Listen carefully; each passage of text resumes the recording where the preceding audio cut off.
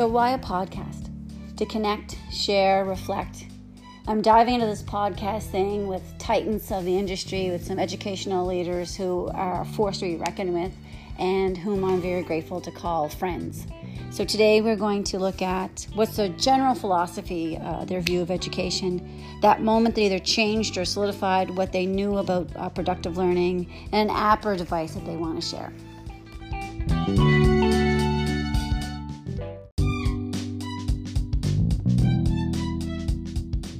I am here at a summer IT camp at St. Beck's. Lucky to have Mike Washburn, happy to be part of this podcast. And I have a couple of quick questions, so I thank you for this. So just what's your educational philosophy? Just a quick little bit. What is my simple question? Yeah. What's your educational philosophy? In a haiku, please. In a haiku. I think that I'll frame it as what I call my why.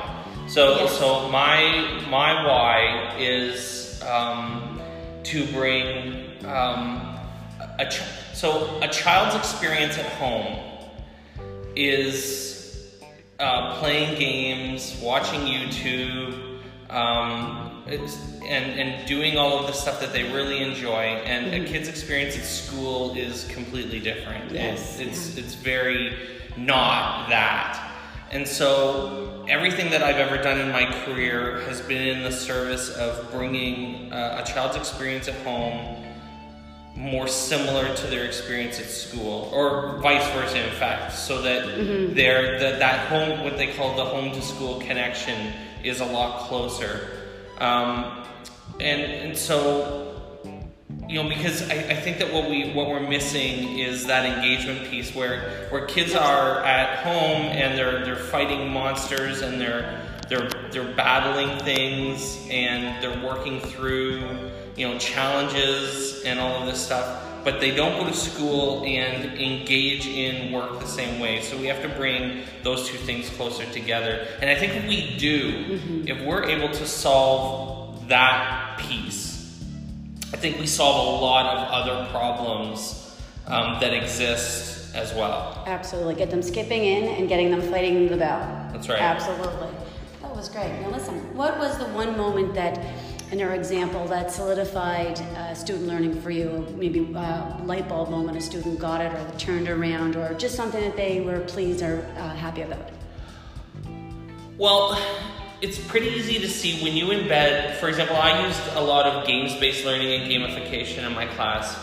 And one of the things that I realized really quickly was that when you are able to find those home to school connections where kids are super engaged in what they're doing, treat it like a challenge that they have to kind of accept and then beat in some way, that the looks on their faces when they do that are priceless, that are worth all of the extra work you're doing. Because, to be honest, gamifying a class and putting games-based learning in your class is hard work. It's not easier. It's so much easier to read textbooks and do worksheets. That is like the easiest thing in the world to do. But that's the low-hanging fruit, right? And it's not good learning. It's terrible practice. And it's not reaping the bigger benefits. Of course. So, when I realized that, I knew I had something when you had kids that were like doing something in Scratch